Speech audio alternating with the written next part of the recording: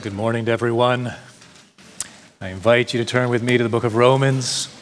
We are entering chapter 14 this morning, but that's not where I want to begin.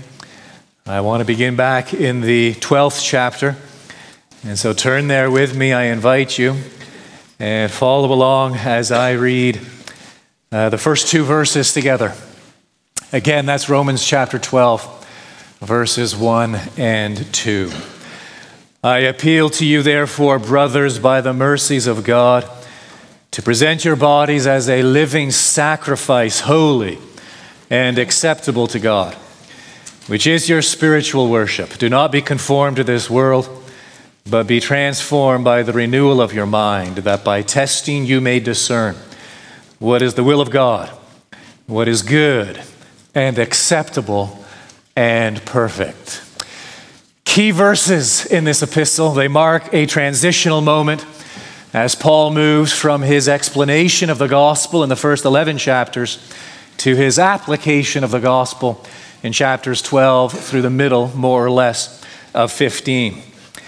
The tone changes. It's not so much didactic, an explanation of the gospel, in so much now as he gives a series of commandments, exhortations, truths that we are to take to heart, we are to apply, we are to follow.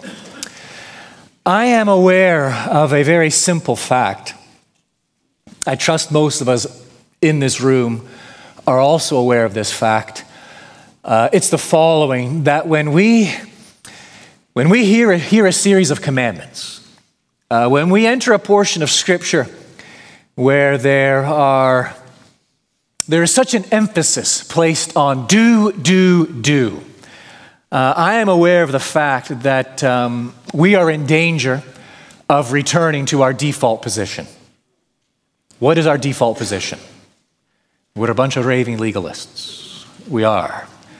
Accept it, embrace it. You are and I am. You go all the way back to the fall, Adam and Eve, it's there. Legalism rears its ugly head in the garden.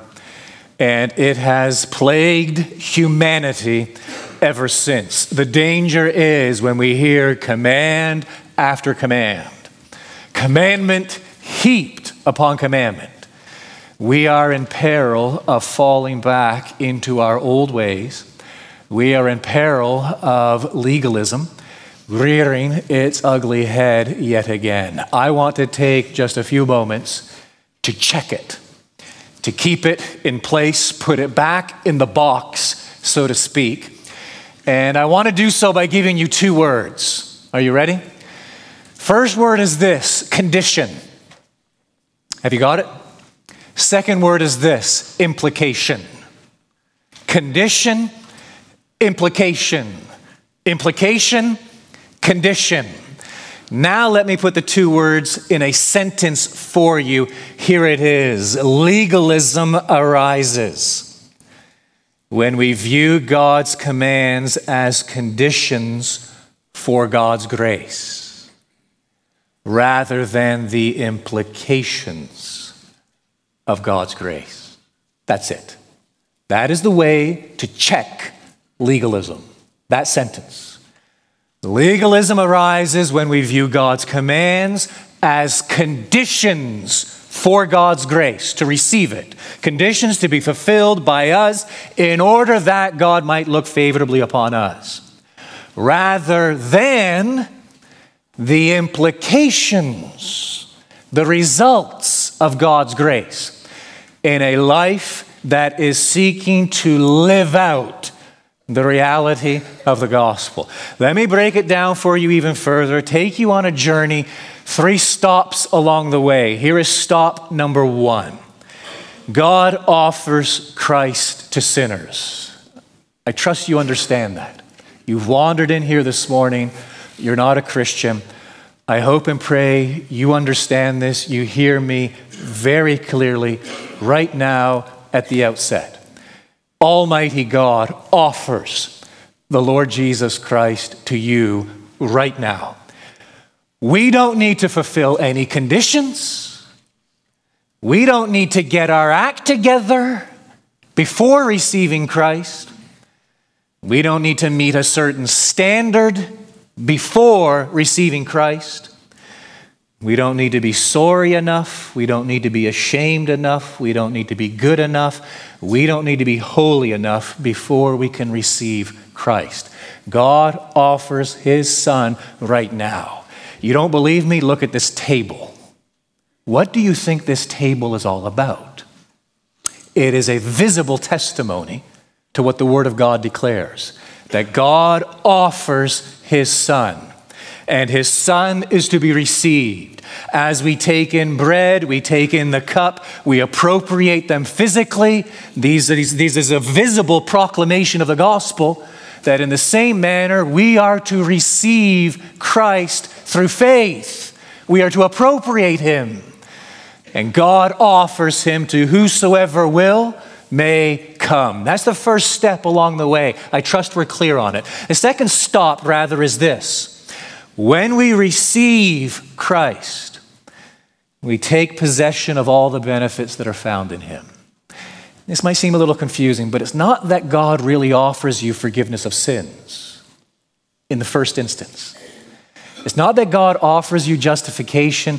It's not that he offers to adopt you into his family in the first instance. No. He offers Christ, the Lord Jesus Christ. And when we believe on Christ, we receive him, we become one with him, we take possession of all those benefits that are found in him. To be united to Christ is to be justified. It is to be forgiven. It is to be clothed in his righteousness. To be united to Christ is to be adopted. He's the Son of God. Well, I'm now an heir of God, co-heir with Christ, adopted into that family. To be united to Christ is to be reconciled to God, because Christ is now my peace. And I know, as we celebrated earlier, he is the high priest who has entered through the veil, through the shedding of his blood. And I now have peace with God in Christ Jesus. I know to be united to Christ is to be sanctified. He is holy in God's sight. And I become a saint, Saint Stephen, if you like, in the presence of God, because I'm united, made one with the Lord Jesus Christ. These blessings, please do not divorce them from the Lord Jesus Christ. You can't do it. They are offered to us insofar as Christ is offered to us. We become one with Christ through faith. And by virtue of that union, everything he has becomes ours. Everything he achieved in his life, his death, his resurrection, his ascension becomes ours. It is all ours because Christ is ours. The third stop along the way is this. As Christians, we now glorify God who has saved us in Christ by obeying him. Do not shy away from that word obedience. Don't shy away from it. If you are a Christian, I'm assuming most of us are, here is what God says to you right now, okay? From Scripture, my paraphrase of Scripture. Here it is. I didn't choose you because of who you are. Let's just put that away altogether. I chose you by sovereign grace. You did not earn my favor then. Please understand, you cannot earn my favor now. I do want you to grow in knowledge of me. And I want you to grow in love for me. And I want you to obey me. Please, please, please, do not divorce my commands from who I am. My commands are an expression of my love for you. Christ upon the cross flows from the grace of God. God's commands, please understand this, flow from the same source. They are the expressions of a loving, merciful, gracious God. He says to us, in commanding you, I am not depriving you of anything.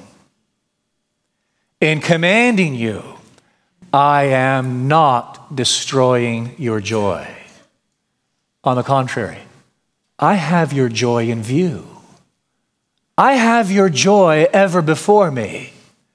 Because please understand, my glory and your joy are inseparable.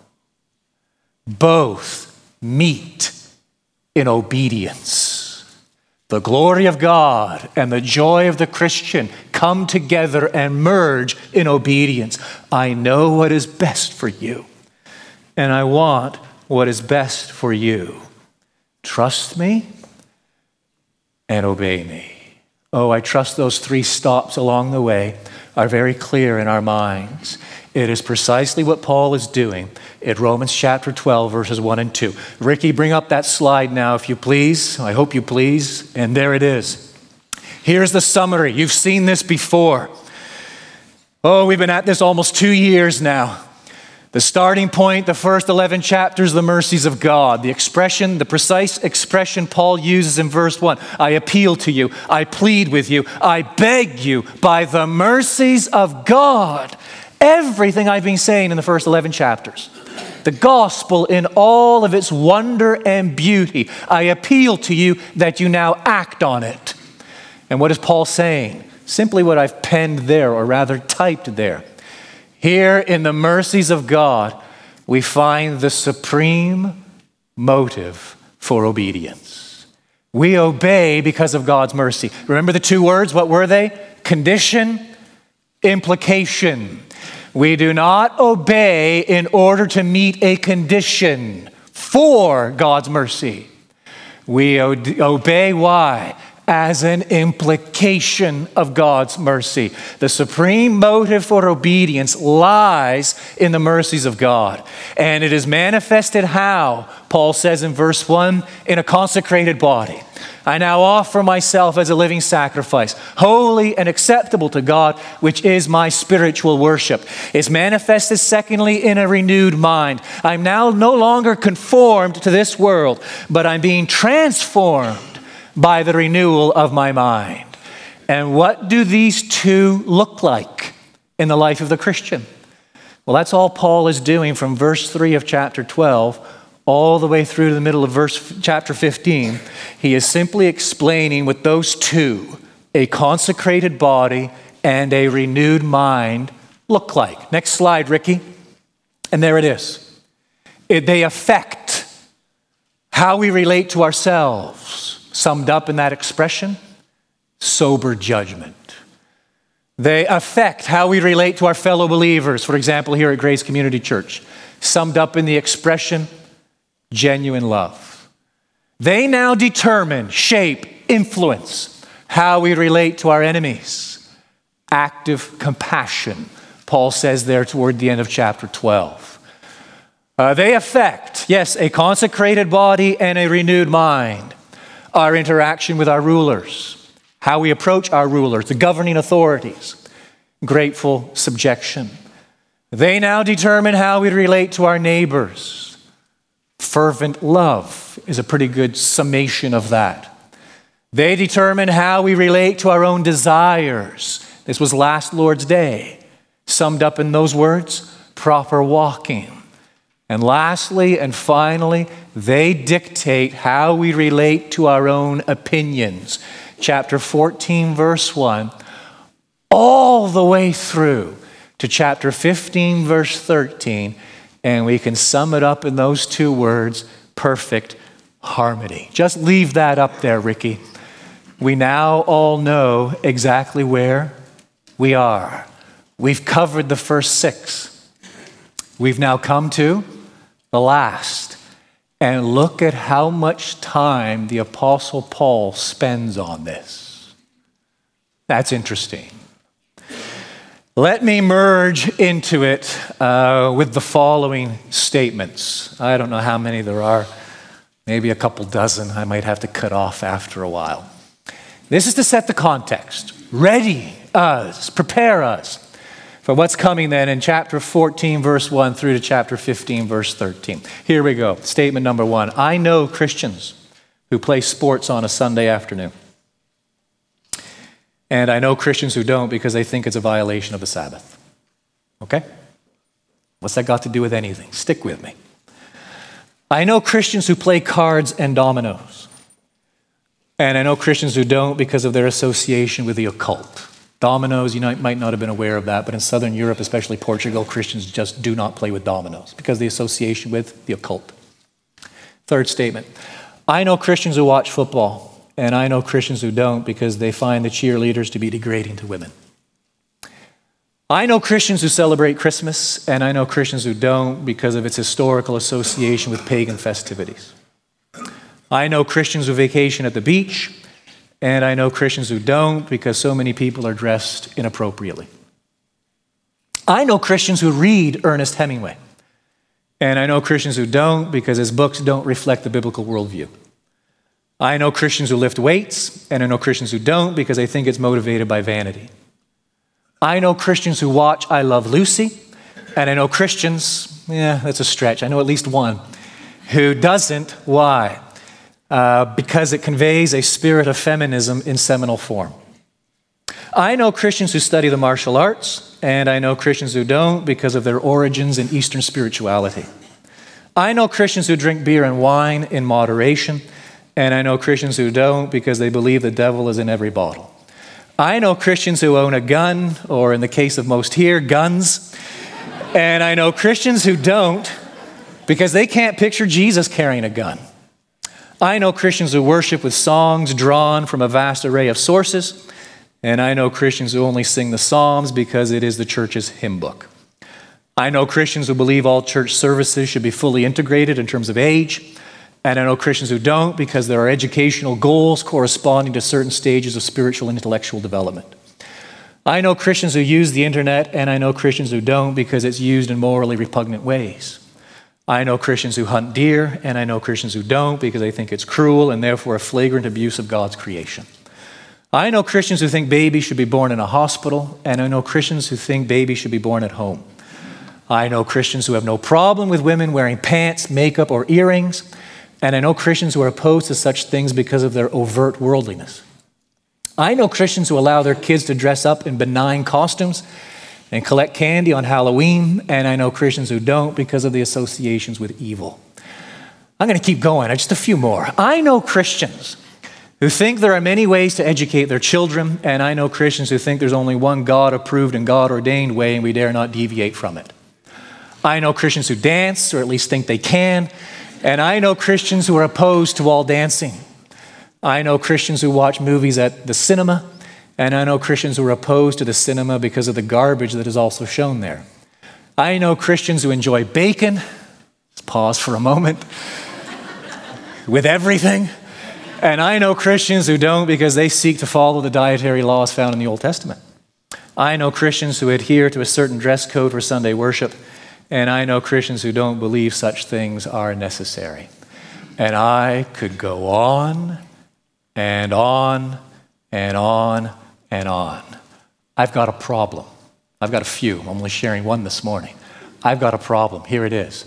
I know my position on all these things is right. You laugh. I'm fully convinced. My position on all these things is right. I'm part of a church with people who are wrong. That's my problem. That's my struggle. What am I going to do? I could make it my mission to convert everyone to my position. I could act upon my convictions without giving a moment's thought to anyone else. Who cares what he thinks or she thinks? I could try to find a church where everyone agrees with me. I could gather my family around me on a Sunday morning at home. I could do that until Allison and I disagree on one of these issues. Then she's in the living room and I'm in the family room. And there you go. This is how I could handle these things. Sadly, I'm going to hazard a guess. I think it's a pretty good guess. That's probably how most Christians handle these things or approach these things. I need some help because I struggle with this. I know I'm right on all of these things and anything else you could come up with. And yet I'm part of a church where everybody else, or at least most people, are wrong. What am I going to do? How am I going to handle this? I need help. That is exactly what Paul gives us in Romans chapter 14, verse 1, again, all the way through to chapter 15, verse 13. Ricky's going to bring up another slide. Here it is in a nutshell. Paul is going to give us 3 remedies. All right? Here's your homework, by the way. You can read that massive section and think through these 3 remedies on your own. We're going to get into detail as we move on, Sunday after Sunday after Sunday. But there, basically, in a nutshell, is remedy number 1. First 13 verses of chapter 14. Do not judge your brother. Welcome him. That's remedy number 1. There's remedy number 2. It takes up the rest of chapter 14. Do not destroy your brother, but edify him. We move into the first few verses of chapter 15. We find remedy number 3. Do not ignore your brother, but honor him. And then next slide, Ricky, we have an appeal. It's a wonderful appeal. It is a heartfelt pastoral appeal from Paul to this church at Rome. You find it in verse 5 through to verse 13. There it is, just summed up succinctly for us. Oh, glorify God by pursuing harmony. So there is Paul's help for me as I struggle with this dilemma of how to hold all my convictions, all these things I know I'm right about, and yet surrounded by people who disagree with me. How am I to process this? How am I to handle this? How am I to address this? He's going to give us remedy 1, remedy 2, remedy 3, and then he's going to make again, as I've said, this great heartfelt appeal. This is where we're going to be for the next 5, maybe 6 Sundays. I think Paul gives so much time and attention to it because it is weighty. It is extremely significant. You probably know it as well as I do. Churches don't split over the doctrine of the Trinity. I've never heard of a church splitting over a doctrine of the Trinity, but I have heard of plenty of churches splitting over many of the issues which I have mentioned from the pulpit this morning. And so he's bringing again theology. He's bringing unbelievable doctrine, complex doctrine in many places, and he's bringing it now to bear on a very practical issue in the context of the local church. Here's what I want to do today. I want to give you 8 principles, hence the 8 blanks in the sermon notes if you're using them. You're wondering when I was going to get there. We are now there. 8 principles. I'm just going to give them to you. 1 or 2 sentences by way of explanation. I'll read the relevant verses that pertain to these principles. This is what we're going to eke out, if you like, over the next month and a half. My goal, my prayer for me, is that by the time I arrive at chapter 15, verse 13, and look back, I'm able to state the following. Okay, this is what my goal for me, and by consequence, my goal for us, Grace Community Church, that I'm able to say the following 8 statements. Number 1, I want to be able to say this. I have opinions that offend at least someone in this church. I have opinions that offend at least someone, if not a whole lot of people in this church. That's my goal. A principle I want us to be able to embrace. You look at the very first verse of chapter 14. As for the one who is weak in faith, welcome him, but not to quarrel over opinions. It is a biblical word. It is a biblical concept. There is, therefore, such things as opinions. We will define exactly what Paul means next Lord's Day. For us, how it applies to us, I want us to think of these opinions in the following manner. These are matters of conscience, to which the Bible does not speak directly or definitively. All right? That's what I'm referring to at this juncture. We're going to build on that a little next Lord's Day. But for now, this will suffice. Matters of conscience. This is what I mean by that word opinion, to which the Bible does not speak directly or definitively. Paul's point is this, that when it comes to such matters, the most important thing is not winning an argument. The most important thing is not defending a position. The most important thing is not enforcing uniformity. How do I know that? Paul says it in the very first verse. As for the one who is weak in faith, welcome him, but not to quarrel over opinions. That is illuminating. When it comes to these opinions, we will define them as we move on, Sunday by Sunday. But we must grasp this at the outset. When it comes to these opinions, the most important thing, as far as Paul is concerned, is maintaining unity.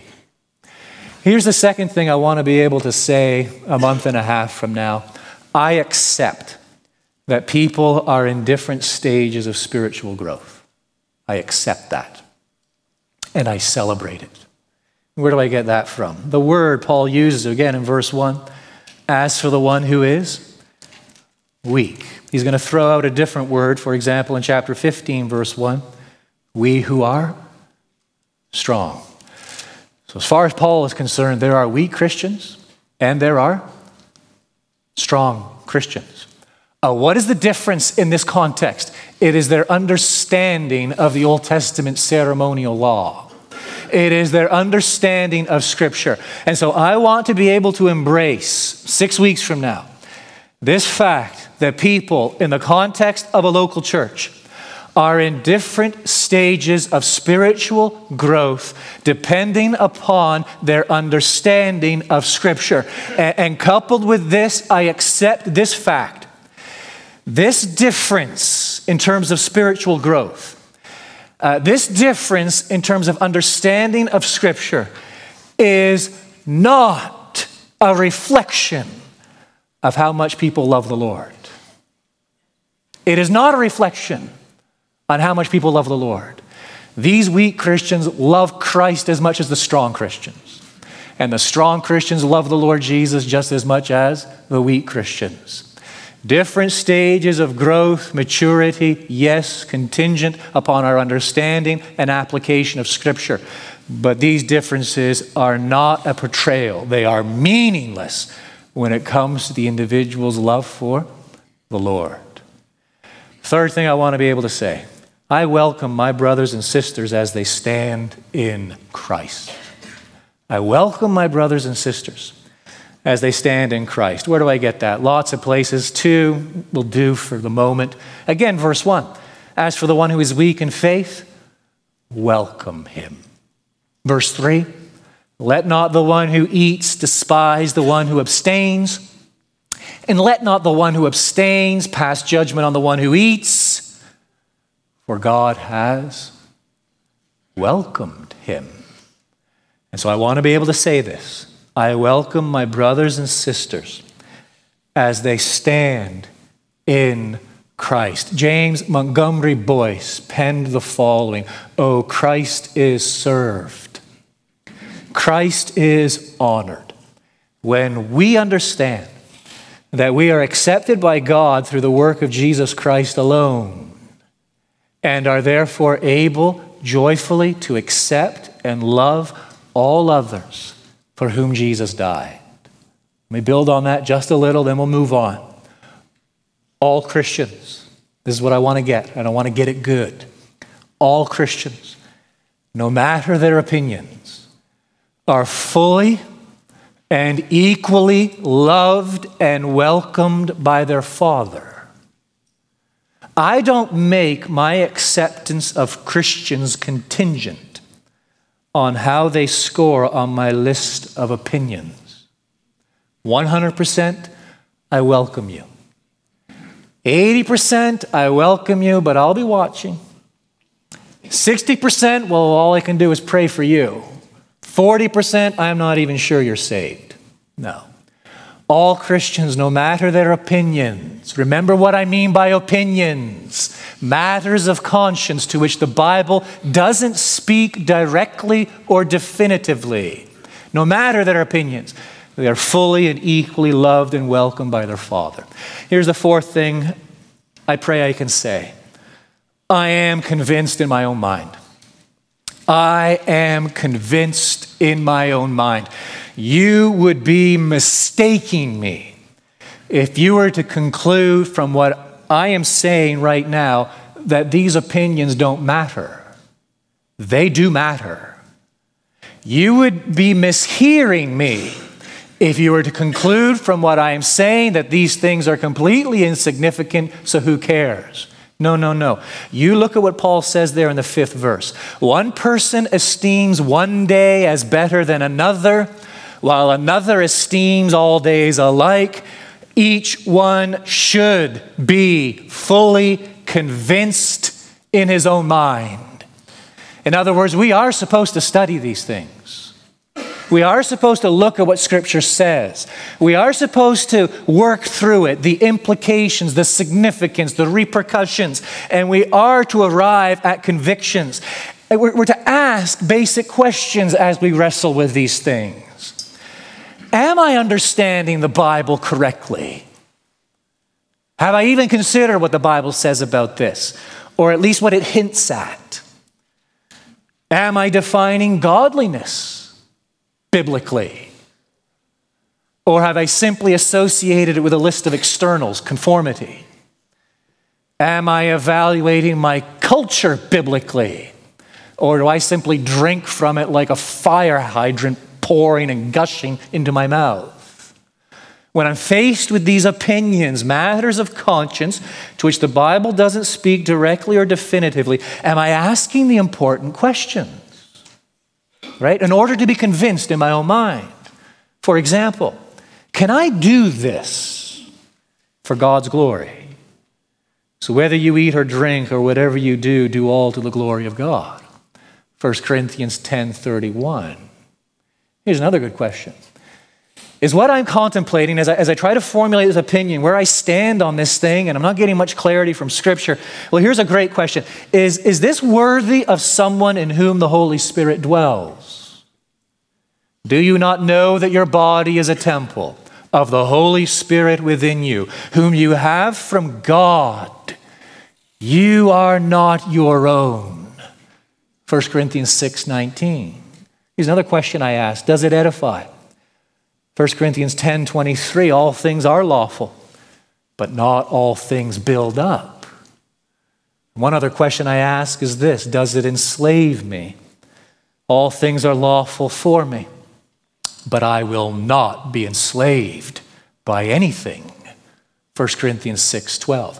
Here's the question, and I fail at this. I do. I don't want to give you the false impression that this is something just running through my mind all the time, but it is something I pray by God's grace, God's help. I do try to ask myself every so often at least, as I wrestle with these things and try to determine, well, where do I stand on? I never even thought of that. Well, where do I stand on this? Here's a basic question I try to ask myself. If I were to do this, if I were to participate in that, here's the question. Afterwards, can I thank God for it? My answer is no. Guess what? Yes, it's my opinion, but I now know what to do because I'm now convinced in my own conscience, and I must act according to my conscience before my Lord and Savior. Is this something I can thank God for afterward? That's a very helpful question. That's a great question. But the point I want us to get at the end is I want us to be able to say, I am convinced in my own mind. I have actually thought these things through. We may not arrive at all the same places. We won't arrive at the same places. But at least I've done my homework, right? At least I've tried to bring my mind and my heart in conformity to God's word. At least I've understood in the language Paul gives us there back in chapter 12, verse 2, that we might discern what is the will of God, that I might discern what is good, what is acceptable, and what is perfect. And I'm now convinced, and that's how I'm going to live. Here's the fifth thing I want us to be able to say. I am committed to pursuing what makes for peace and edification. Still in chapter 14, look at verse 19. It So then, let us pursue what makes for peace and for mutual upbuilding. The two are inseparable. Peace, edification. Edification, mutual upbuilding, in the context of a church is absolutely impossible without peace. I mean, just think of 4 or 5 workmen trying to put up a wall. And imagine they dislike each other and are going at each other and arguing over this, that, or the next thing. That wall isn't going up. You get the idea? It's no different in the context of a local church. There must be peace for there to be growth. There must be peace for there to be edification. Or that expression, I really like the expression Paul uses there again, the end of verse 19, mutual upbuilding, whereby one is building up another, and another building up another building up this one, and as they build up one another, they contribute to the growth of the whole. And so I want peace. So how will what I say and do affect others and potentially disrupt peace? That's a great question. What is in the best interest of others? Before I just plow ahead and say, well, this is what I'm going to do. No, what is in the best interest of others?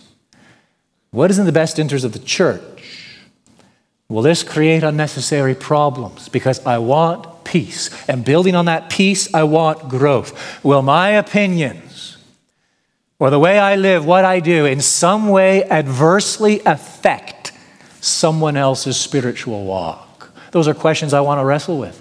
Those are questions I want to take seriously because I am committed to pursuing, hunting after what makes for peace and edification.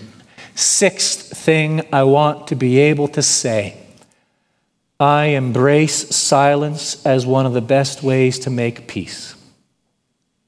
I embrace silence as one of the best ways to make peace. Look at what Paul says, verse 22, chapter 14.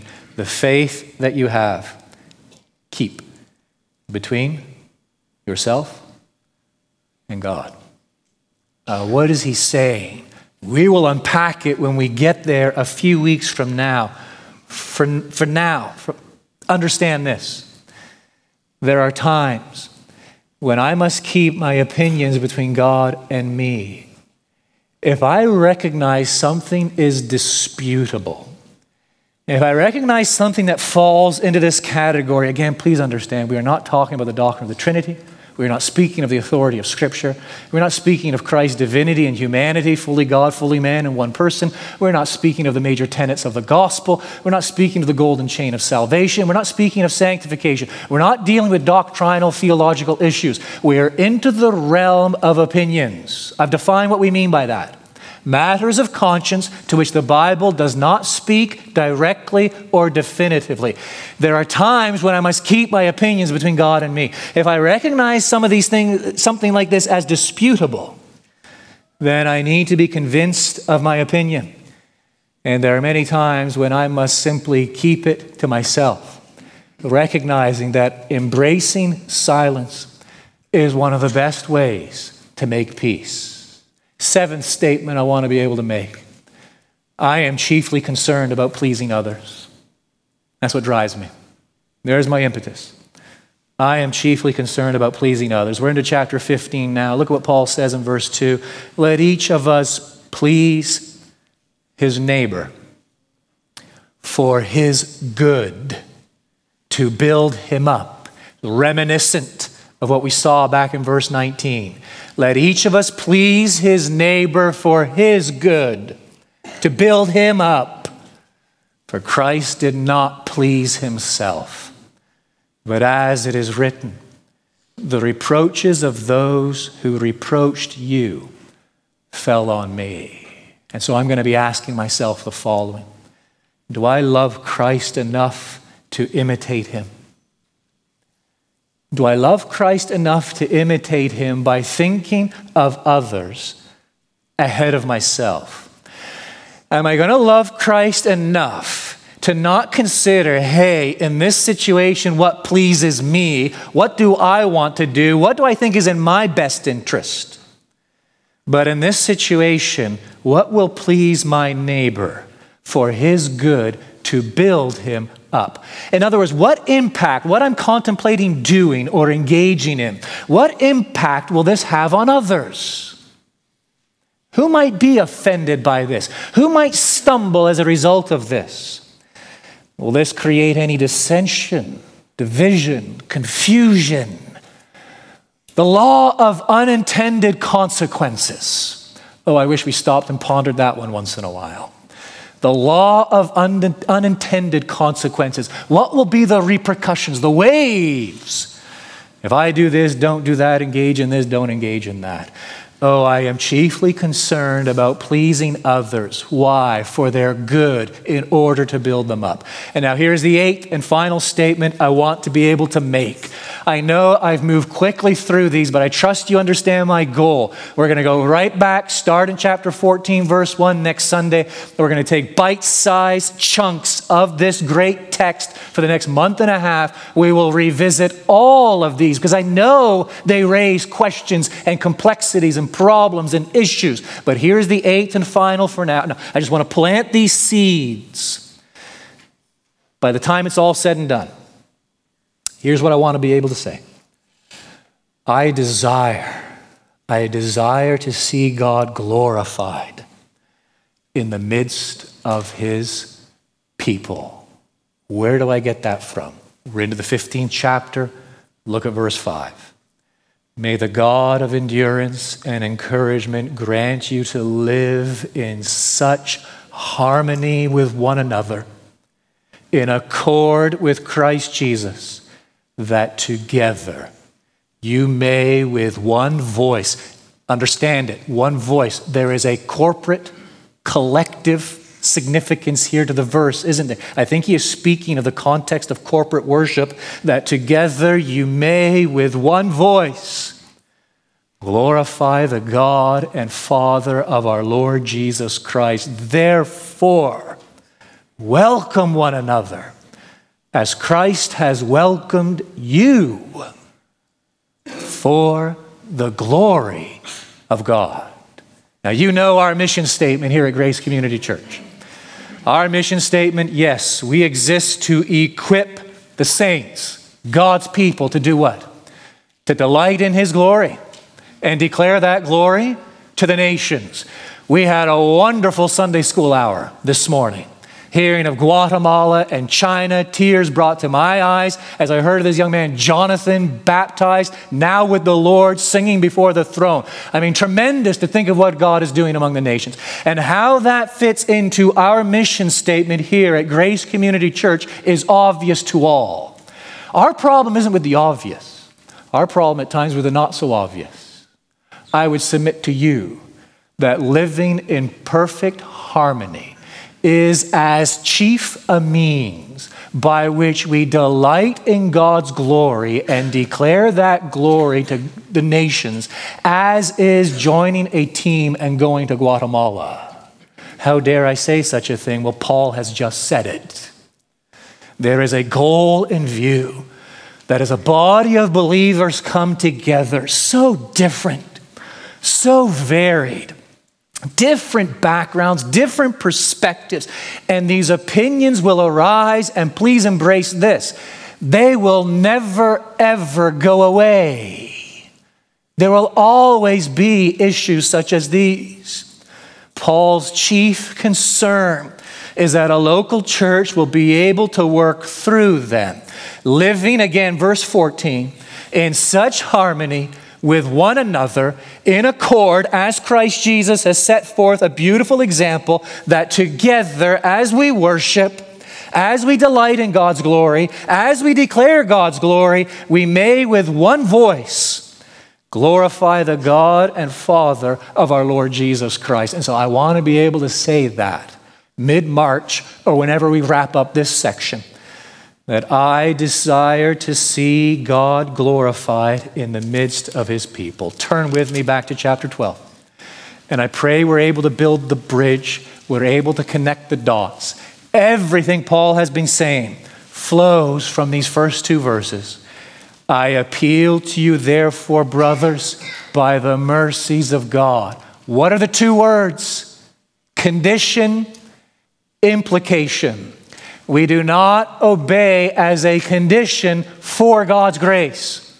We obey as an implication of God's grace, God's mercies. Therefore, I appeal to you, therefore, brothers, by the mercies of God, to present your bodies as a living sacrifice, holy and acceptable to God, which is your spiritual worship. Do not be conformed to this world, but be transformed by the renewal of your mind, that by testing you may discern what is the will of God, what is good and acceptable and perfect.